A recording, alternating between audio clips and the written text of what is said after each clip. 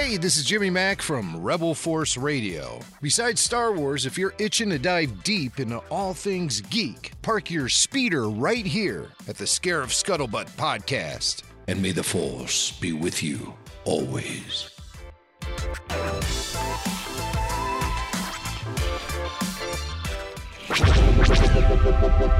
This podcast is part of the Red 5 Network. For more Red 5 Network podcasts, visit red5network.com. All right, guys, thanks so much for joining us on this another episode of the Scarif Scuttlebutt podcast. I want to start out by saying there is hardly a director that comes to mind that doesn't inspire imagination like Tim Burton.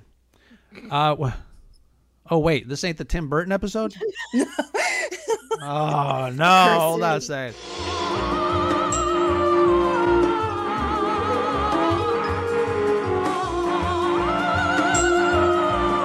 And welcome to a new edition of the Scarif Scuttlebutt podcast. I am Ro, not Martian for you New Republic readers. And with me, as always, from the sunny beaches of not Scarif, Shanti Shinobi Gonzalez de Tatooine. How goes it, my friend? How are ya? I'm good. How are you? Ready to talk about something that I know nothing about. Absolutely. Yeah, this is going to be fun. And as a special guest, because I know I share quite a lot of nerdoms and geekdoms, fandoms, as you will, with not just Star Wars fans. And I know we kind of encompass a lot of things. We have movies, we got comics, we got Star Trek, Star Wars. We got all sorts of stars all over the place. We have Amanda joining us to talk about space, the final frontier. Amanda, how's it going? It's going good. Can't wait to talk about Trek. It's one of my favorites. It is. What makes it your favorite? I actually think my parents, my mom, the first thing I ever watched was Star Trek. That was, my parents are both huge Star Trek fans. They were kids watching it back in the 60s, watched the reruns, the movies, and so I was born when Next Generation was on TV, and that's probably one of the first things I ever watched was Star Trek Next Generation. Yeah, Next Generation seems to be kind of like the entry point for a lot of new Star Trek fans or a lot of young Star Trek fans. Shanti, I'm going to go to you because you've never seen Star Trek, correct? For the most part. The only thing I've seen are the first two J.J. Abrams movies. Mm-hmm. That's literally it. I've never seen an episode of the show. So the Kelvin timeline. Never seen any of the old episodes. None of the Patrick Stewart stuff. Nothing. So, and I know that on previous shows we talk about the difference between like science fiction and science fantasy. We kind of categorize Star Wars into the science fantasy. It's not really based in like real science, where something like, Star Trek, I think, has a little bit more of a leaning towards like real science. You've got science officers that kind of spew out the technobabble, and they really do have kind of like consultants kind of making sure that some of the science is more or less correct for a sci-fi show or a movie. But it is still kind of a fascinating thing. Dipping my feet in both fandoms. I think each one has its strengths, obviously. But Amanda, so you said that you got into Star Trek during the Next Generation? Well, I don't really remember it on TV. Like the first one I remember on TV is Star Trek Voyager. So that's probably the one that got me. Voyager came out. It premiered, I believe, when I was 4 or 5. I think it was 94, so I was about 5. So that's the show that really got me into it that I remember. But I was introduced to Star Trek from like birth. Sure. And you said that your parents watched the original series. Yep, when they were kids. Yep. What are some of the things that you remember hearing about Star Trek, the original series? Well, one thing my parents always talked about, growing up with them being such big Star Trek fans, is that it's basically Gene Roddenberry's utopia idea of humanity. Oh. Like, this is what humanity could become. If you read science fiction, The more you read it, the more you realize that you and the universe are part of the same thing. Science still knows practically nothing about the real nature of matter, energy, dimension, or time, and even less about those remarkable things called life and thought. As a traveler, you're not here to judge, but to experience. You begin to feel a new affection for the life forms here. You no longer feel threatened that some may be greater or lesser than you. It's only important that you've been given this marvelous opportunity to enjoy this trip, to learn from it, and in my case, write about it. Perhaps you know where I'm leading. On a trip like this, and it is a trip, its loveliness is not in the sameness of people and things, but in their incredible variety. Eventually, this led me to the Star Trek statement, IDIC, infinite diversity from infinite combinations.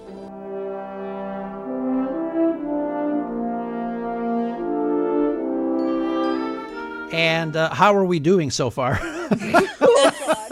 We got, well, Loaded question. if we follow the Star Trek timeline, we got a big world war to go. So. Yeah, right. Yeah, and what is the year that we make first contact with the Vulcans? Oh crap! The year? You're asking me the year? Oh man, Yeah. You put me on the spot. Come on, Trekkie. So I wanted to ask you, I just called you a Trekkie, but I think in the early 90s or late 90s, there was a little controversy where people, fans of Star Trek did not want to be called Trekkies anymore. Yeah. They wanted a little respect, right? Mm-hmm. They wanted to be known as Trekkers. So which one are you? Probably because of my parents' influence, probably Trekkie. Shanti's shaking her head like, what? No, yeah, this is what happens in the fandom of both Star Wars and Star Trek. We get a little goofy sometimes. Yeah. I want to say, oh my God, really? But the things that I get hung up on, who am I to talk? Exactly. Respect me, man. damn it. Whatever. There you go. How Nice. about you, Ro? What are you, Trekkie or Trekker? You know what? It doesn't matter, but I grew up, hearing the term Trekkie. Yeah, I think just like I think did. it's Yeah. I think it's just kind of a cool little thing. I know each fandom has its own thing. You've got the brown coats. What else? Star Wars fans are just Star Wars fans, I guess. But Yeah, we don't have yeah. a cool name. We need a don't. cool We don't name. need one. Yeah. I don't know if we don't. Yeah. I don't We know. don't need one, but maybe Above maybe everything that's else. something that we should try to coin is making a name for ourselves. But I guess as Star Wars fans, anywhere in the world, our own reputation precedes us. So I don't think we need a name. No. So getting back to your explanation of John Roddenberry's futuristic utopia, I know, jokingly, like you said, we have one world war to go before we get there. But it's still it's interesting. Getting back to the '60s when Gene Roddenberry was doing his thing. I think what's his little background there? He was a police officer. Yes. In Los Angeles. He, do you know a little bit more of the history because I know I can kind of look some stuff up, but I know he was a police officer. He turned to screenwriting. I know of how the show got made because we can actually thank Lucille Ball for how it Oh, got yeah. made. Did you know that, Shanti? That I knew. That Yeah, I knew. Yeah. like That I knew. she's the one, that saved Star Trek and basically pushed it forward. Let's, I love Lucy. Yeah, Yeah. go through that. Go through that again, Amanda. Desilu Productions. So Desilu Productions got the script for Star Trek, and it was originally thrown out. But Lucille Ball picked it up, the story goes, looked it over and was like, I like this. This is cool. And she, of course, was the head of Desilu Production with her husband, Desi Arnaz. And so they greenlit it, and Star Trek came to be. That's pretty cool. What a boss. Yeah, right. I love her. Yeah, she. I think her show was one of the first shows that was shot with multiple cameras Multicam. Yes. in the multi-cameras. studio, and obviously it's still being done that way. So they were pretty pioneering in that respect. So that's pretty cool. Very awesome. What else about the original series do you remember, Amanda? What, like production-wise, or? Yeah, there seems to be, Well, there was an original pilot that was shelved. Right. Which we know. Right. Yeah. And that was scrapped in favor of something a little bit more action-oriented. I think the suits wanted to see, a captain doing some running around and jumping and firing phasers and things like that. It was what did they call it? It was too cerebral. Yeah, we also replaced captains because in the original pilot, it's Captain Pike, who's getting his own show coming out soon. Mm-hmm. But originally it was Captain Pike, and when they redid the pilot, they created the whole new character, Captain James T. Kirk. So, Shanti, do you know what the T stands for? Tiberius, in James. isn't it? Oh, there you go. yeah, Tiberius. Yeah, Yeah, look at you. Yeah. You're I a know Trek. stuff. You're a little Trekkie. Yeah, I know some you know things. stuff. But so the name of the original actor was what was his name? He died young, if I remember correctly. Yeah, and I remember reading that his wife was very protective of the role, and when they recast something happened with his wife. She was really bossy, and then they. By the way, his name is Jeffrey Hunter. Jeffrey Hunter, Oh, yeah. Yep. So he was a kind of a big star back then. He also played another notable role for him was in some production. I forgot what it was. He played Jesus Christ, and then King of Kings, I think. King, was it? Okay. Yeah. And then he came on to take command of the Enterprise. So good little transition there. What else? So yeah, getting back to that pilot episode. Majel Barrett's in the pilot episode. Oh yeah, that's right. So she is turned out to be Gene Roddenberry's wife. Yep. And in the pilot, she was number one. She was the first officer. So getting back to all those things. So back in the 60s, obviously, there was a civil rights movement going on. There was a lot of social change, and Star Trek really kind of took front and center with a lot of concepts that were going on. So, you had, from the pilot to, the reworked pilot, you had an Asian on the bridge. You had an African-American commander on the bridge. You had all this versatility on the bridge when on television, you really didn't see a lot of that. You didn't see any of it. But part of Roddenberry's thing was, this happens in the future, and it's not a big deal.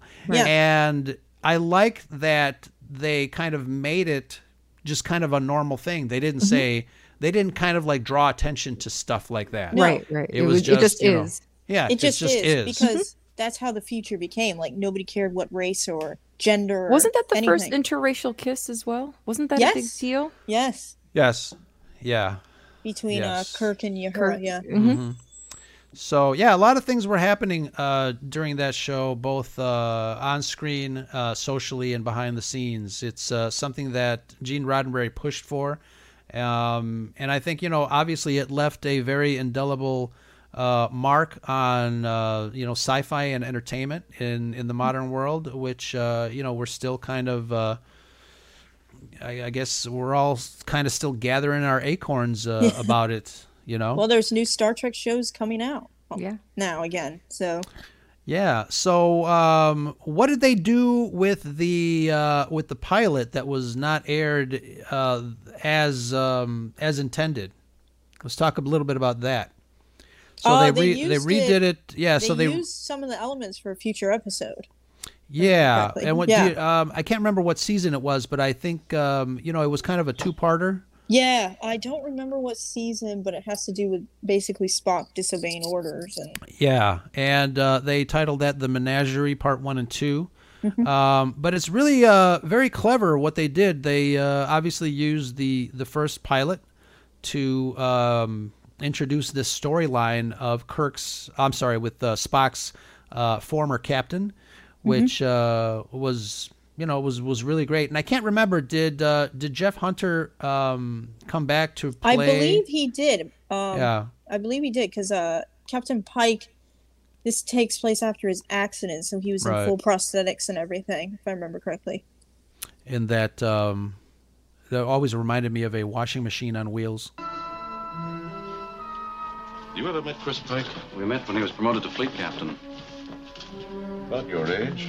Big, handsome man, vital, active. I took over the Enterprise from Spock. Served with him for several years. 11 years, 4 months, 5 days. What's his problem, Commodore?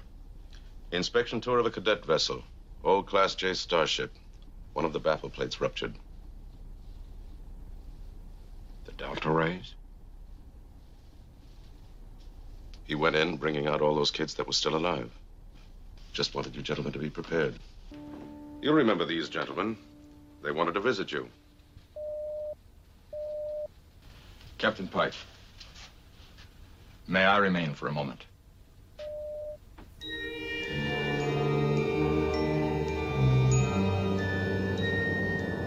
They cut up that episode into 2 episodes and called it The Menagerie, Part 1 and 2. Like I said, it was kind of a very clever way to kind of reintroduce the show, or at least the original pilot, to audiences that may not have been able to see it otherwise. I think that was pretty clever. Yeah, it also introduced us formally to Captain Pike in that episode as well, which we hadn't even really seen him or heard of him until then.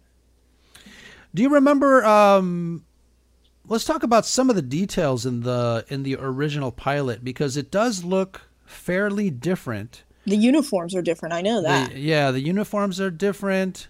The props are different. It seems like they kind of, I don't know if they upped the budget or they definitely upped the look of the ship and the bridge and things like that.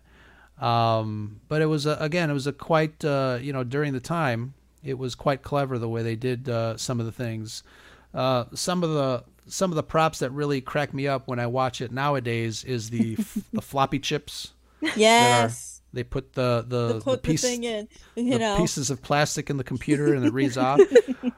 But we laugh now, but a lot of that technology has come to fruition. You've got even the medical beds in the sick bay have been kind of created for the military. You've got floppy disks. Obviously, we know what floppy disks are, which now, to us is old technology. The communicator, hands down. The communicators, exactly.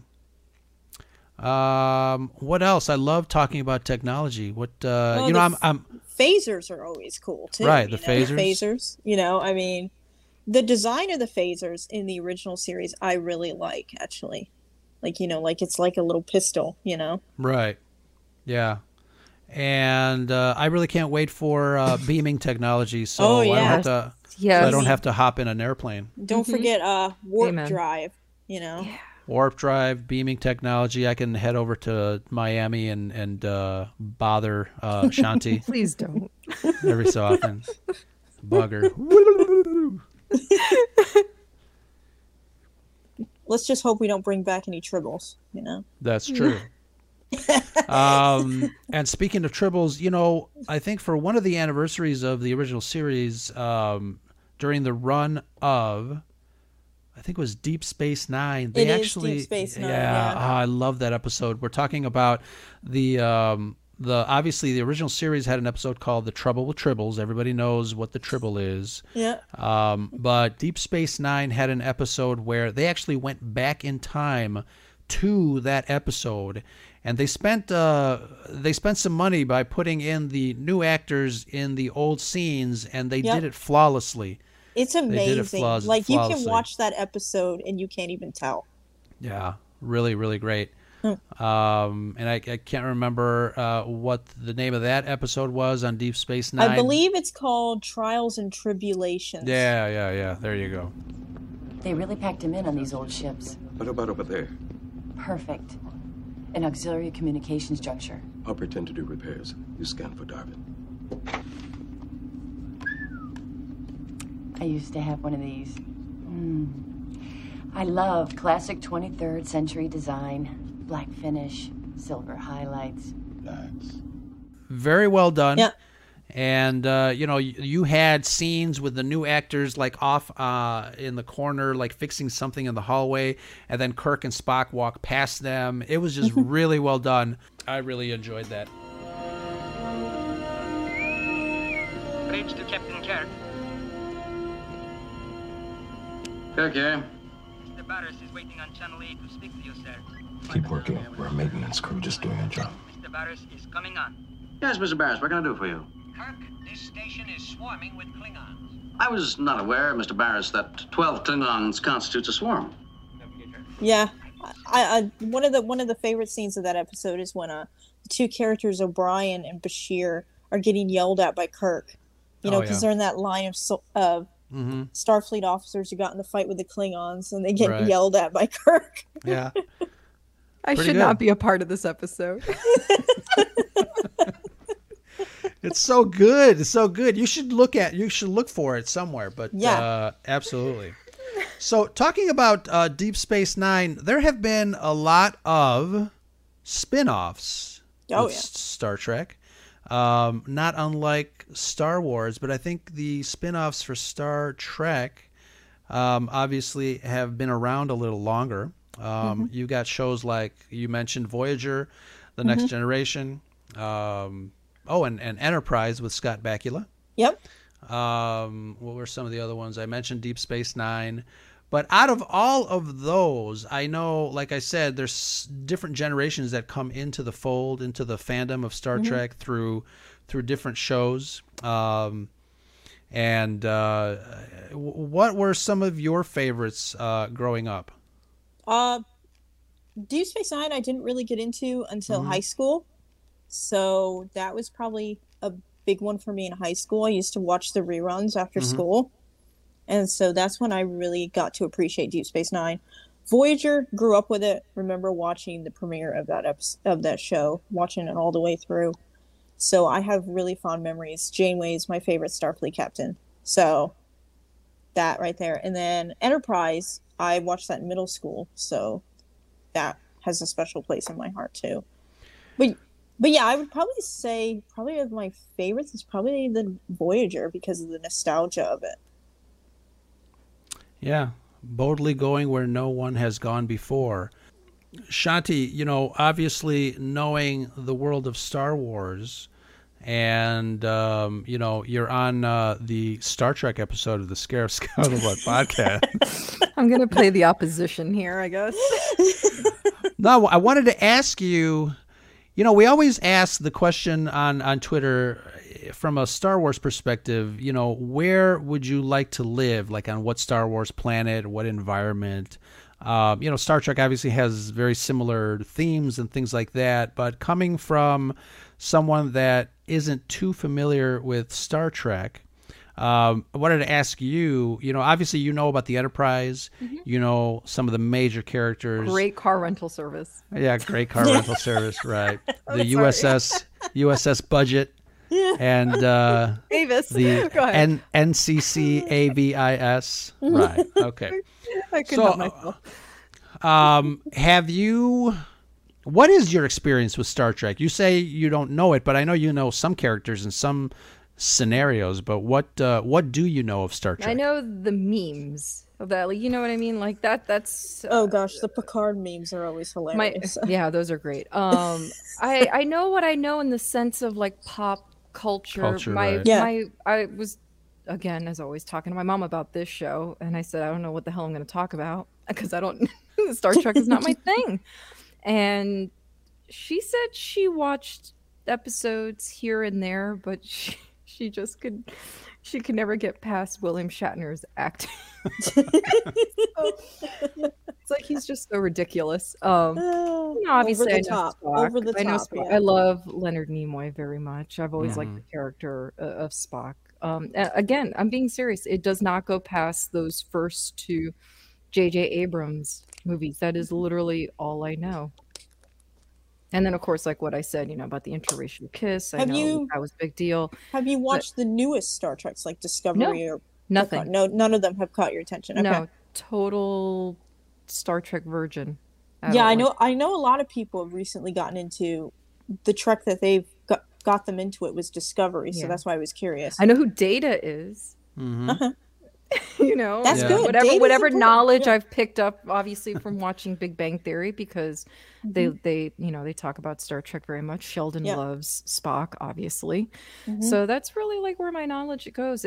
I've said it before. I'm really not a huge sci-fi person, and I think that's why Star Wars appeals to me so much, because it doesn't get too sci-fi for me, and I think that's why I don't like Star Trek very much.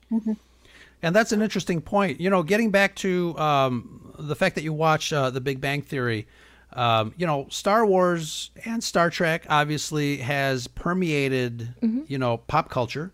It's everywhere. We talk about Trekkies and Star Wars fans and this like that. You know, Beam Me Up, Scotty has been, Live you on know, and prosper. Like, all these lines that are all over the place. Exactly. Definitely embedded in the mainstream and the pop culture. It's part of our DNA as nerds. But like you said, you know, even you that don't really watch Star Trek or are into it, I mean, you're holding up the Vulcan sign. I know how to do it. Yeah.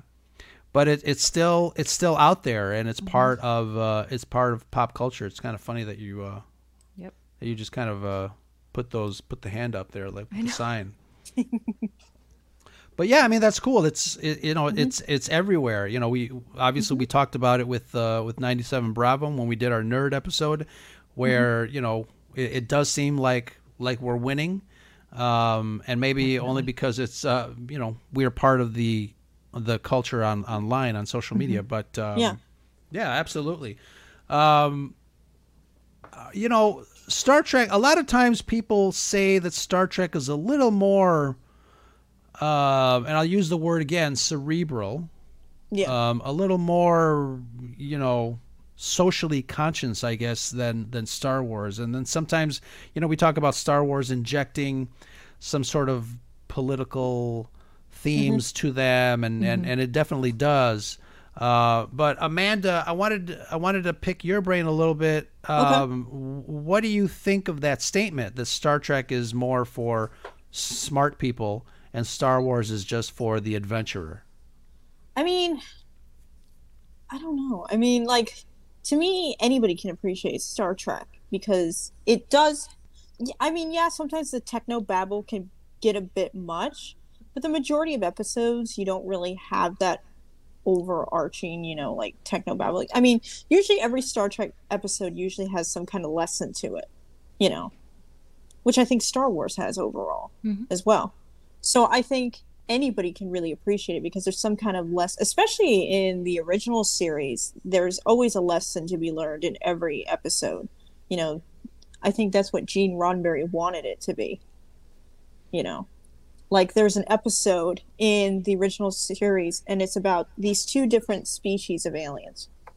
And they have paint, well, you know, not paint, but like markings. So one half's white, one half's black, and the other side's black and the other side's white. And anyway, they just hate each other so much that they've fought and fought and fought, and there's only two guys left. You know, and Kirk is trying to get through to them, you know, like, give it up, you know, look at what you've done, you know, your prejudice and your bigotry has wiped out your people. Your band of murderers! Stop it! What's the matter with you two? You hear Spock? The planet is dead.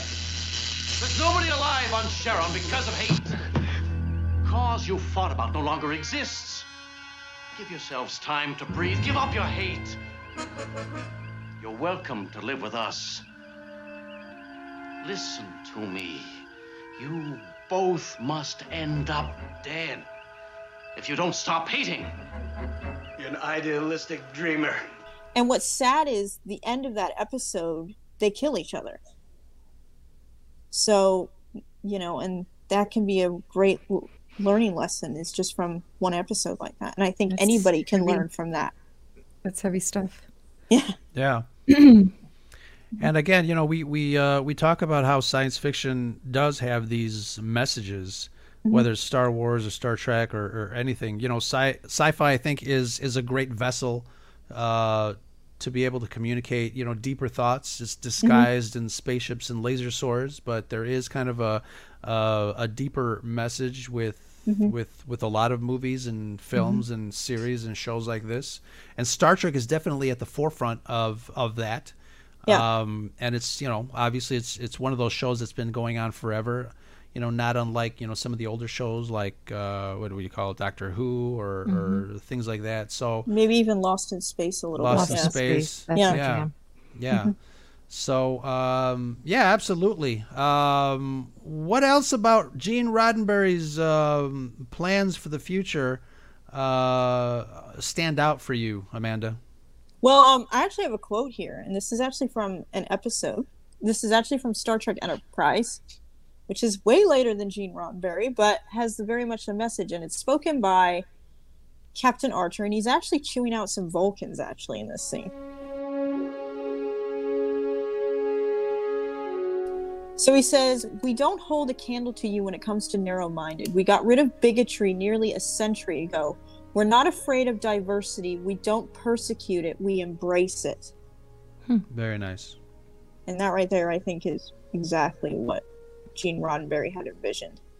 And I think that encompasses the message of Star Trek. And I know Gene Roddenberry died somewhere during the 4th season or 5th season. Early in Next Generation. Next Generation, yeah. He started taking a hands-off approach. But I think, that definitely encompasses what Star Trek fans know about the series, the man, the creator of the show. So really, really cool stuff. He's clearly loved because, if I'm not mistaken, the new motion picture museum that I went to in LA, I believe one of the entrances that I went through was on Roddenberry Way. Nice. Yeah. So when I saw that, I was like, hey. I know. And there was a nice whole section, by the way, in that museum dedicated to sci-fi, and they had this one room where you sit in the middle, and it's just a 360 screen, and they have Star Trek and Star Wars and all these Metropolis and all these different sci-fi movies and shows playing all around. It was really amazing. A real dedication to sci-fi. I thought of all of you guys when I saw that. It was amazing. What do you mean, all of you guys? You know what I mean. Don't get me started.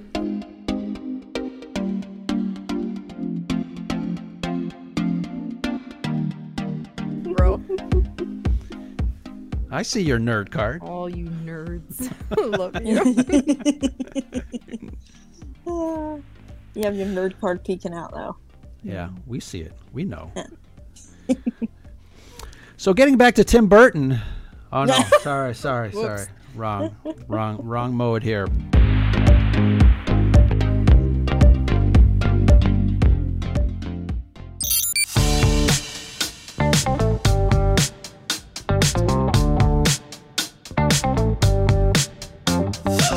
All right, time for the big thank yous, podcast family, to those of you that support the Scarif Scuttlebutt podcast. Team Scarif gives you all a heartfelt thank you, wonderful people who have found it in their hearts to support our show. We're super lucky to have you. Hello there. Folks like Amanda, Jedi Caligula 89, Joey Rosales, what up, Joey? The Salty Crew at the Salty Nerd Podcast, Alex and Matt. Super fan of many of the Red 5 pods, Nicholas Schaefer. Follow him at Backyard TARDIS. What's up, Nick? Our Star Wars Celebration friend, Chad at Hyperspace and Holocrons. Jay from Florida. Our other Floridian, Frank at the Garrison level. Big thanks.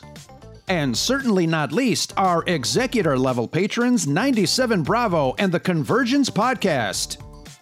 And Scott and Kim from the Used and Abused Podcast. Big thanks, you Red Fivers. Go give them a follow. Huge respects to all our patrons for your support. And if you want to become more involved in the Scarif Scuttlebutt community and feel like becoming a patron, head over to patreon.com/Scarif Scuttlebutt. And remember, we can't have the scuttle without the butt. Don't forget, it's always sunny on Scarif with patrons like you. Space, the Final Frontier.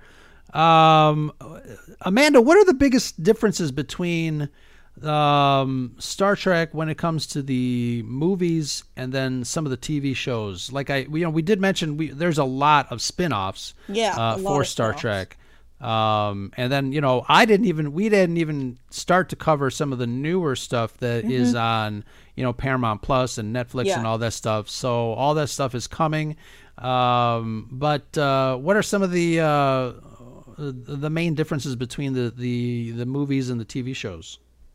Well, the movies are definitely more action-packed than the TV shows. The television show can be way more like a lot of the episodes would take place entirely just on the ship, or Deep Space Nine's case, the space station. While in the movies, it's way more action-packed, more faster-paced. Like, just take Wrath of Khan, for example. Oh, yes. People will say, arguably, that The Wrath of Khan is probably the greatest sequel in cinema history, not just sci-fi, in cinema history. With my boy Ricardo Montalban. Yes. Chest plate. And his chest plate. I remember telling an ex-girlfriend, no, that's real. That's real. Oh, God. No. But sorry, I think I interrupted you, Amanda. Go for it. No, it's okay. But like, Wrath of Khan is very fast-paced. It's very, action-packed. We see the destruction of the Enterprise in that movie, actually. So, and Spock dies in that movie. That is so sad. It's very it's an emotional roller coaster. It's very fast-paced, and that's why it's such a different tone from the TV series. Yeah, and I do remember, I think, what was the first Star Trek The Next Generation movie? Was it was Final Frontier. They had to, Generations? Oh, yeah, Generations, you're right. They had to share sets from The Next Generation and when they were doing the movie, because I guess Paramount didn't want to spend more money than they had to, and since they had some standing sets for the TV show, they kind of dressed and redressed and things like that. I remember the original glass plates that were in the floorboards of the original series for the transporter room were actually in the Next Generation transporter room, but they were up on top with new fillings. So little trivia like that is kind of cool. But we won't get into it, but there has been some like internal fighting between studios. You had CBS versus the whole Paramount thing, and I know this kind of leads to the fighting between the studios where one has to continue a certain timeline to avoid infringing on the rights of the movie franchise people with Paramount, and it kind of develops into this big mess. And I'm really glad that Star Wars isn't like that. Very much so. Because it could get messy, and I know in an alternate universe, I know that George Lucas still owns Star Wars, and Disney owns a part of Star Wars, so it's kind of a weird momentum there. But luckily, we are living in this universe, luckily or unluckily, depending on what side of the camp you are as far as a Star Wars fan goes. But it's very interesting the way all of that kind of pans out. And it really, it's unfortunate because it really affects the fan as far as what kind of stories they can tell between the two camps. And I'm not sure if that whole rights issue between CBS and Paramount has been fixed, or if it ever will get fixed. I don't know. I mean, I don't even know if they're going to continue films for the Kelvin timeline, which is the films that Shanti saw, because nobody really talks about it anymore. Now it's all the series now.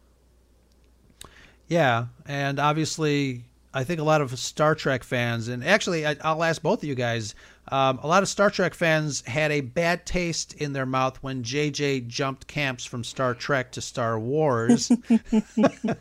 And it's kind of funny to me. But then again, I mean, a lot of people now don't like the JJ Star Wars, the 7 and 9. for various reasons, but it's just kind of funny to me. It's you know, you can't please a fan one way or the other. Mm-hmm.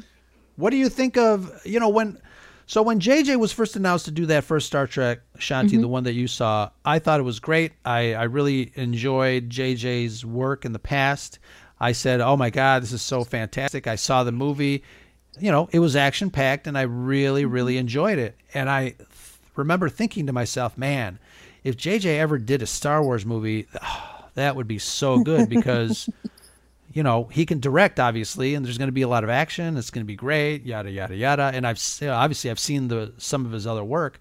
But then when that happened, you know, I think I'm getting into a topic that's a whole nother podcast. But I didn't have a problem with him jumping, honestly. Yeah. My only issue is that because he had already done Star Trek, and I don't know if I've said this before, but even when I watch Force Awakens, which is the only one that I like out of the three, although now it's even pointless to watch because of what follows, there's still something, because of course every director has a specific vision, and you can tell a Spielberg movie from a Scorsese movie. You know what I mean? Like everyone's got their thing. Different styles, yeah. Their different style, yeah. Because Tim Burton. Right. Yeah. We're going to record that episode, so help me God. Because of that, even when I watched Force Awakens, I did kind of feel like I was watching the first Star Trek movie that he directed. There was something about the look, the color scheme. Very much the color scheme. Yeah, I don't know with you what there. It was. The way Color it was scheme, filmed, it very much reminded me of the first Star Trek movie. And then the last movie, forget it. We won't even. We won't even go there. Go there. Don't but go I there. did not have a problem because at the end of the day, I knew that even though he directed those Star Trek movies, I still knew he was a fan of Star Wars. So to me, it made no difference as long as you were going to give us something that was cohesive. Yeah. Which we didn't get. And I still wish to this day he would have just done all three movies. I would like to have seen his vision all the way through from 7 to 9. And then maybe we'd feel a little differently. Yeah. Because I really think that's the only reason why he gets any hate right now is just because of what that other person gave us in the middle. I don't want to say it. Yeah, I get it. Yeah. Amanda, what do you think? Were you upset? To be honest, I actually didn't like JJ's Star Trek films. Really? I did not think they had the Star Trek feel. So I was a little bit like, you know. But then, so when he came over to Star Wars, I was cautious, actually. I was like, oh, I don't know. Because, you know, I didn't like how he did Star Trek. Right. But then Force Awakens came out. And it was amazing. Like, I was like, you know, this is really good. And, like, I was like, well, you know, what happened in Star Trek? Maybe he was just meant to do Star Wars, you know. And I think if we had gotten his full vision, Star Wars trilogy would have been way better than what he did in Star Trek, I think. I agree. So I didn't even watch. Wasn't there a third Star Trek movie? See, yes, but he did not even direct it. He did not direct it. Oh, if I okay. remember See, I correctly. didn't even watch it. It's called Star Trek Beyond, I think. Because I didn't mind the second movie. Benedict Cumberbatch was fantastic. But honestly, I only really liked the first movie. That's the only one I've seen multiple times. Yeah, the second one I thought was better than the first. And I can see why you didn't like it. I think his Star Trek catered more to the general audience because as someone who did not like Star Trek, I was not excited about that movie until I remember seeing the trailer. And then I was like, you know what? This might be worth my time. Yeah. And I ended up loving it. Yeah, to me, it just didn't have that sense of like Gene Roddenberry's vision in a way. Yeah. I get it. I totally get it. And, you know, JJ works with that whole mystery box, which kind of shot himself. He shot himself in the foot with the second one. You know, he was denying that Cumberbatch was Khan and saying, no, you know, somebody guessed that that's, you know, that's where they might have been taking that story. Yeah. Which I do think it's a shame that they went that route. Because, you know, at that point, it's almost like rehashing, you know, the Wrath of favorite. Yeah. Yeah. A lot of people say he's not very original because you could say Force Awakens is a rehash of A New Hope. Yeah. Fortunately. Yeah, technically you can. Is. Yeah. Yeah.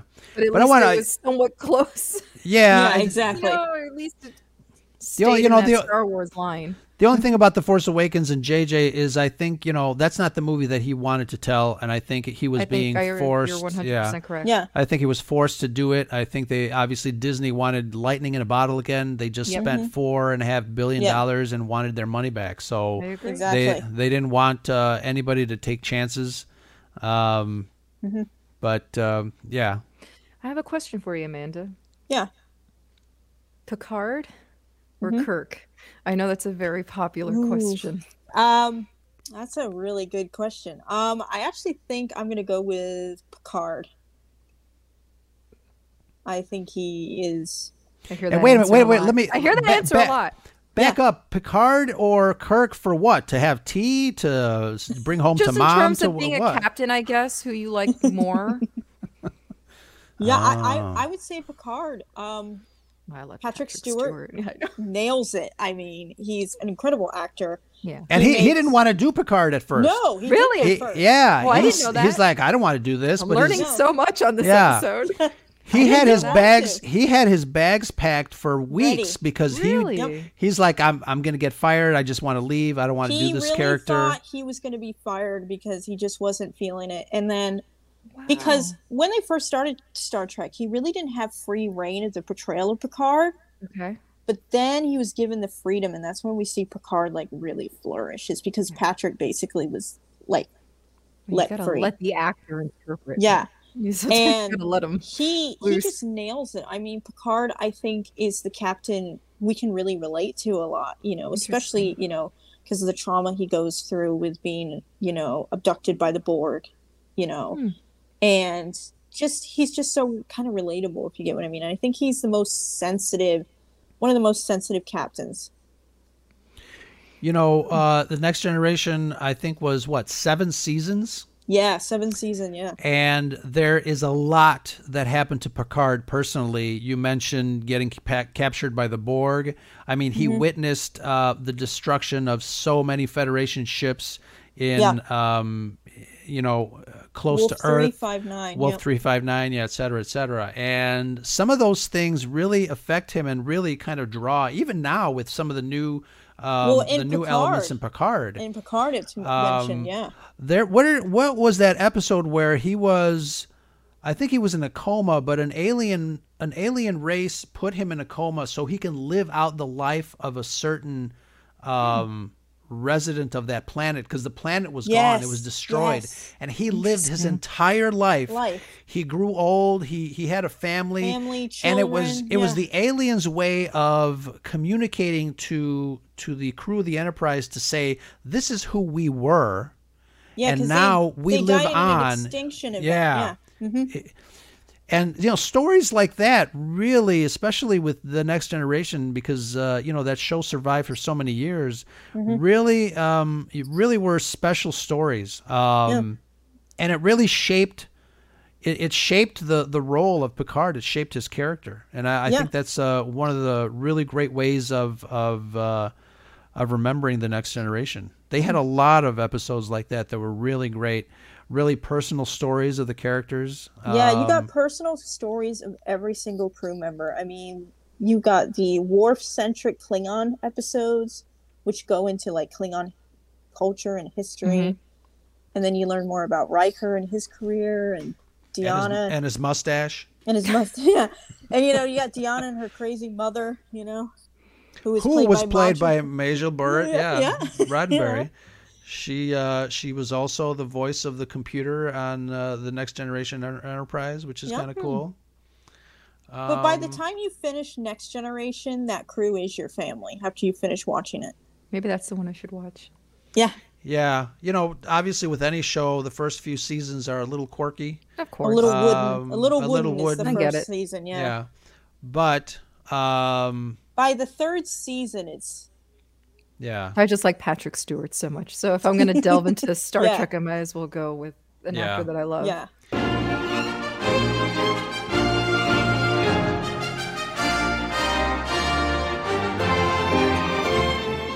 And he was, he's a classically trained, United Kingdom actor, very proper, very, He's straightforward. my favorite Scrooge. Yeah. Yeah. He's great. It's just fantastic. Yeah, absolutely. Yeah, he's a very good actor. Any other notes for Star Trek, Amanda, that you got? Well, did you want to talk about the new series? You know, we can talk a little bit about that. Yeah, absolutely.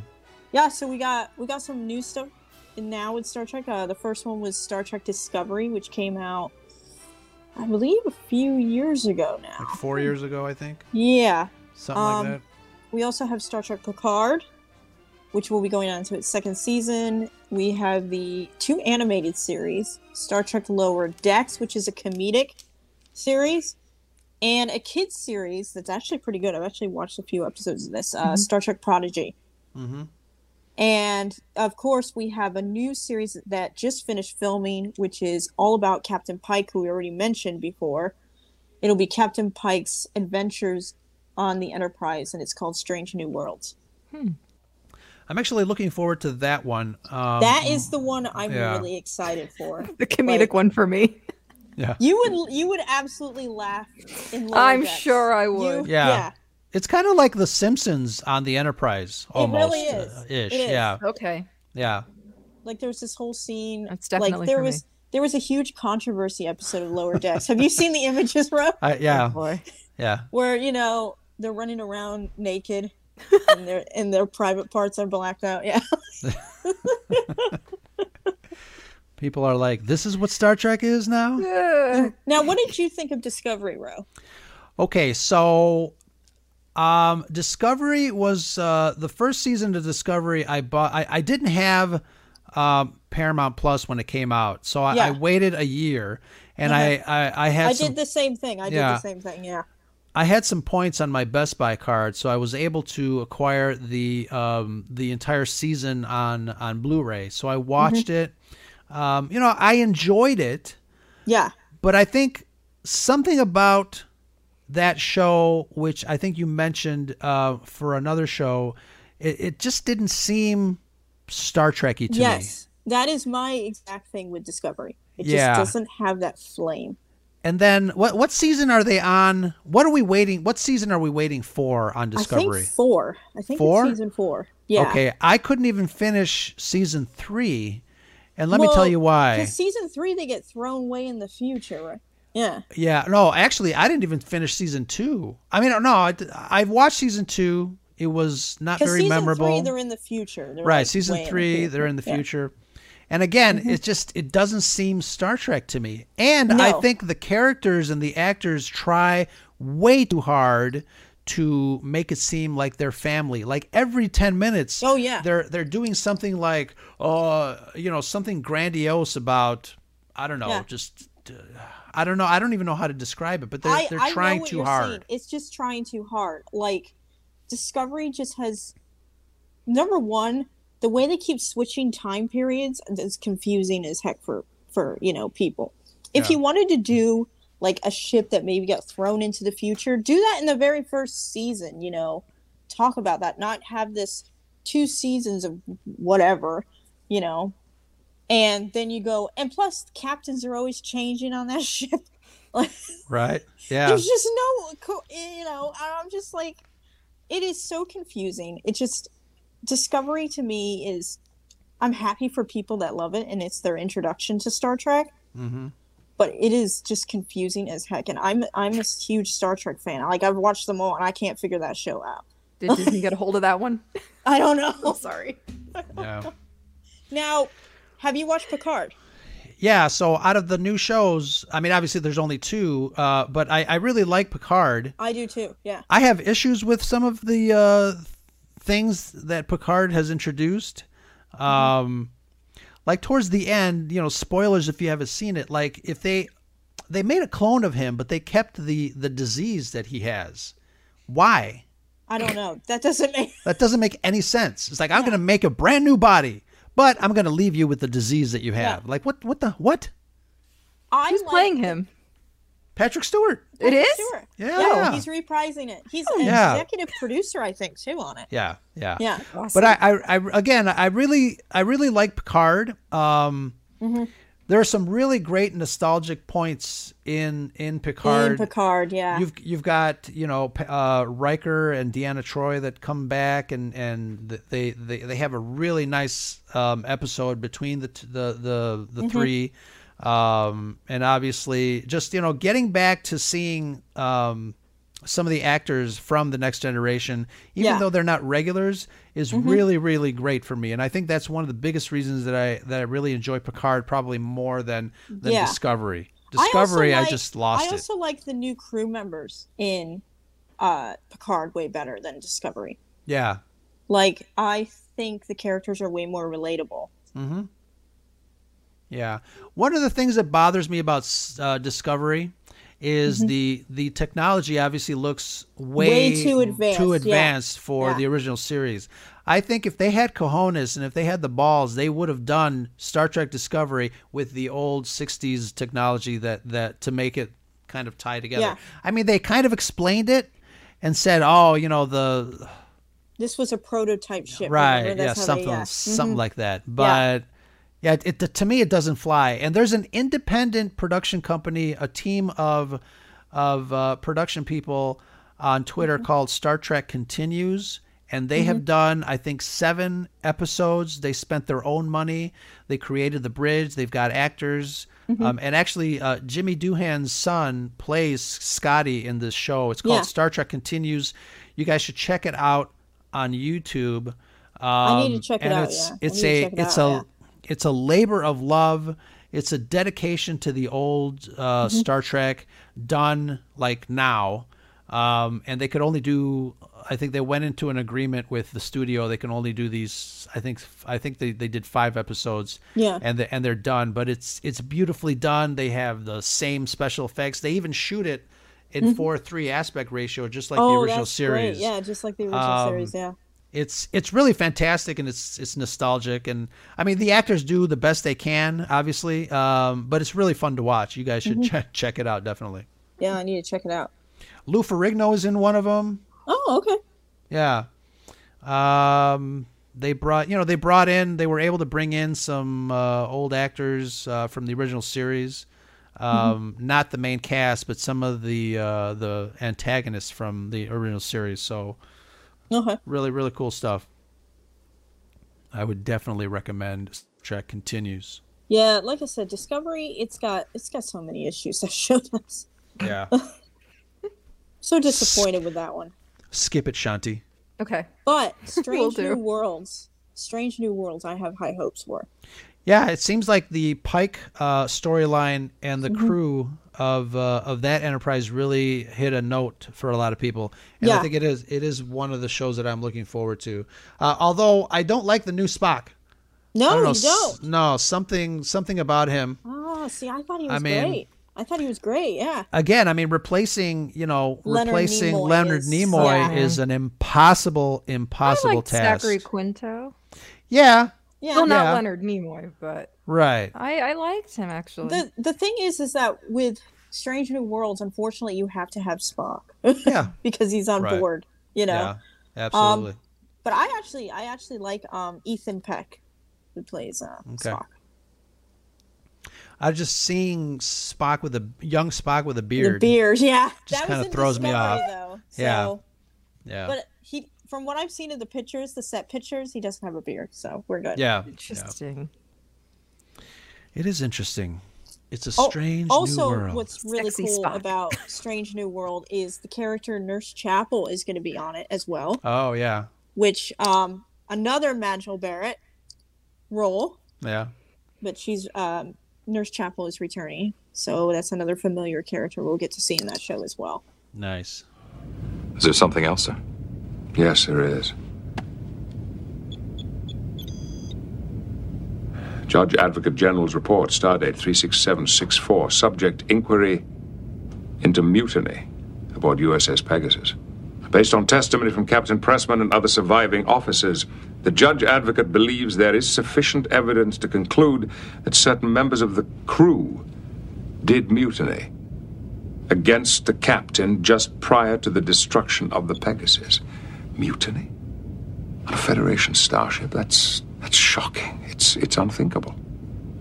And yet you've never mentioned it. No, sir.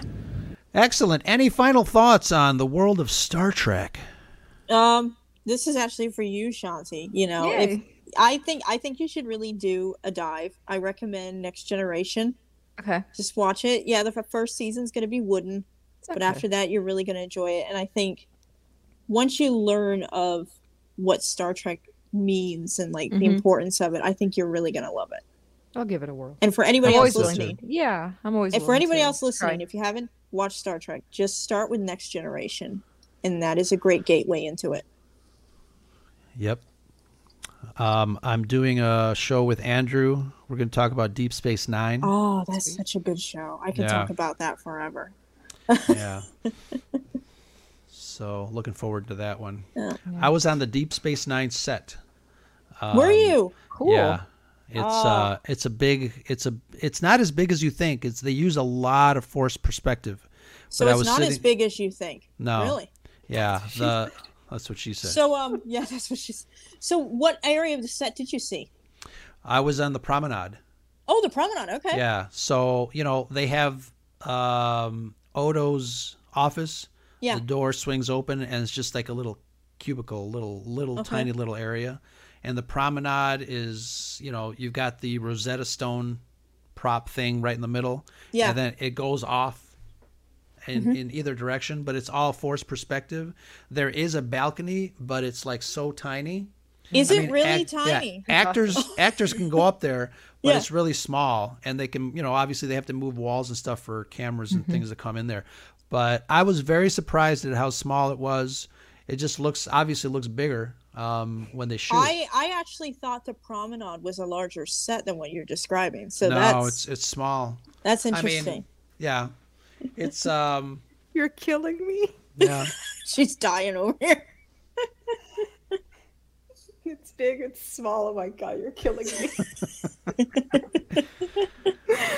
Save it for Scarif After Dark.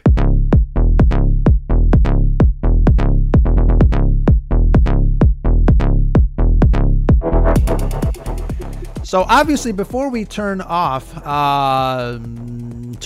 for the evening, I want to do a little Star Trek Sentry mode. Oh no! Oh gosh! So get your tricorders pumping, because here we go. This is Sentry mode. Anybody who knows the answer can blurt out. Question number 1: what is the principle of Starfleet's Prime Directive?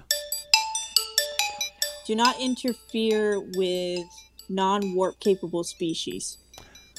Correct. Non-intervention. Question number 2. The USS Enterprise, registry NCC 1701D, bartender Guinan, played by Whoopi Goldberg, who requested a part on the series, is a member of what long-lived species? The Listeners. That's not the name? Oh. No. Okay. That's not the name. Because I know they talk about how they always listen. So, what is the name? The bartenders. I've got, and it doesn't actually give me the answer. It gives me four possibilities. Haconian. Oh boy. Denobulan. Elarian. Or human. I wonder if it's Elarian then. I think it is. Okay. I think it is. Question number 3. What is the name of the Klingon homeworld? Kronos. Chantel's like, cheese. I've never felt so ditzy in my life. That is right. Now you know how I felt at the Monty Python one. The dumbest I've ever felt. Quonos is correct, and it's spelled Q-O''N-O''S. Yep. Very, very cool. Question number 4. Hikaru Sulu held which position for the longest period of time aboard the USS Enterprise A? Lieutenant. No. Helmsman. Oh, okay. Helmsman. Okay. Question number 5. What is the name of the species that compelled Captain James T. Kirk and Lieutenant Nyota Uhura to kiss? the first kiss between a white man and a black woman on a scripted U.S. TV show? Is there a multiple choice? There is. Okay. The Iconians, the Platonians, the Romulans, or the Kazon? Platonians? No. No. I'm going to go Romulans. No. Everybody's wrong. The Iconians. It's the Iconians. See, I knew it was either one of the two because they were in the original series. So let's keep it going. Question number 6, Star Trek Sentry Mode. Which of the following was not a founding species of the United Federation of Planets, a collection of governments based on universal liberty and equality? Which ones were not part of the founding members of the Federation of Planets? The Vulcans, Andorians, Tellarites, or Betazoids? Red 5. Is not a choice. Sorry. Betazoids. We're gonna have to counsel. We're gonna have to ask Google on that one, or anybody that can give us the right answer. I don't think it's Betazoids. I think it might be Tellarites. If I remember correctly from Enterprise, because it discusses the formation, there's the Tellarites, there's the Vulcans, and there's the Andorians and the humans. Okay, so maybe you're right, the Betazoids. I think it's the Betazoids. All right, cool. Let's check it out. If we are wrong, let us know. Please hashtag us. No one will let us know, believe me. Question number 7. Who was the disgraced scientist who created Lieutenant Commander Data, an android who was ultimately granted rights and privileges equal to those afforded to all human species? Chantal, do you know this one? No, I don't. No. Okay, it's Noonien Singh. Scientist? Dr. Noonien Singh. That is correct. Yep.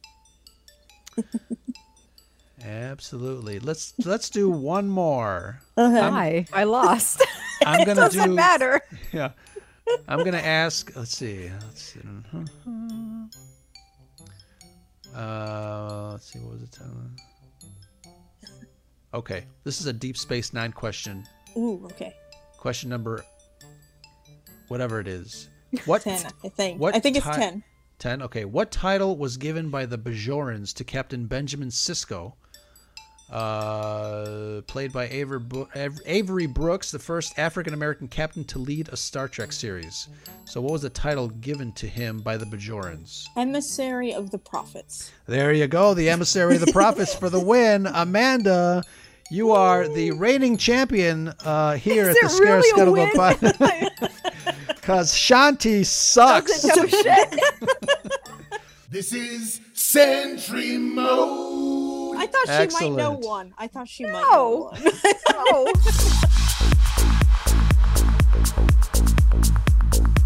I love when he sent me the email. You want to join us? I said, sure. I don't know what I'll talk about. I'll come along. Why not? Maybe I'll learn something. And I did. Yep. So thank you.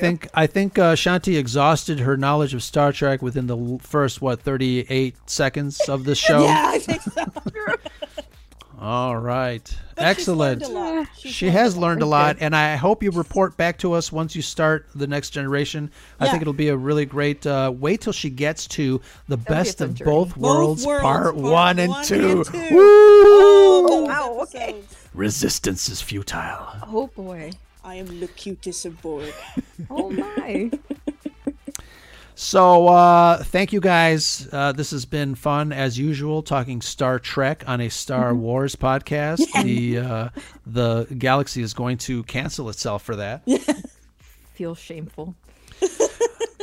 Amanda, tell us what are you guys doing up over there on your podcast? Tell us where people can find you. Yeah, you guys can find me on our podcast, which is at Galaxy Queers on Twitter.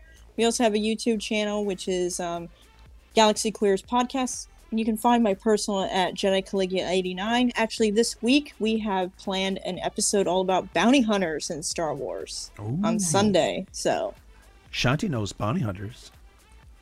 Yeah. Maybe she can join us for Bounty. It's my forte. Excellent. And I am one. and Shanti, besides the Scarif Scuttlebutt podcast, I know you are teaming up with Alan at Press Play Studios. What's going on over there? So we took a little hiatus, and we're coming back December 2nd, I believe, and we're going to be doing a whole bunch of holiday movies. I know one of the episodes we're doing is holiday movies that are not really holiday movies, and I can't wait because I know Die Hard is going to come up, and I have very strong opinions about Die Hard. But it is a holiday movie, no, so I don't know what you're talking about. I don't know what you're talking about. I swear. And eventually, Scarif will do the Tim Burton episode. Yes, we got to get let's get Josh involved. But Tim Burton and voicemails. Apparently, I left a voicemail. Yeah, I must have been. Maybe I was drunk. And don't forget to follow us also on the Red5Network.com and all those other wonderful peeps. We got some wonderful peeps in our network, don't we? We really do. Absolutely. But speaking of wonderful peeps, if you are listening to this, you are a wonderful peep. Give us a call. Leave us a voicemail. Let us know what kind of Star Trek memories you have. 773-234-8659. That is the Scarif Scuttlebutt hotline. Or if you just want to type up a little message and send it over to us, we also accept faxes and mimeographs and microfiches over at scarifscuttlebutt@gmail.com. Something like that. Just find us somewhere and send us something. We like hearing what you have to say on the Scarif Scuttlebutt podcast. Shanti, take it away. And that's the Scuttlebutt. That was my James T. Kirk imitation.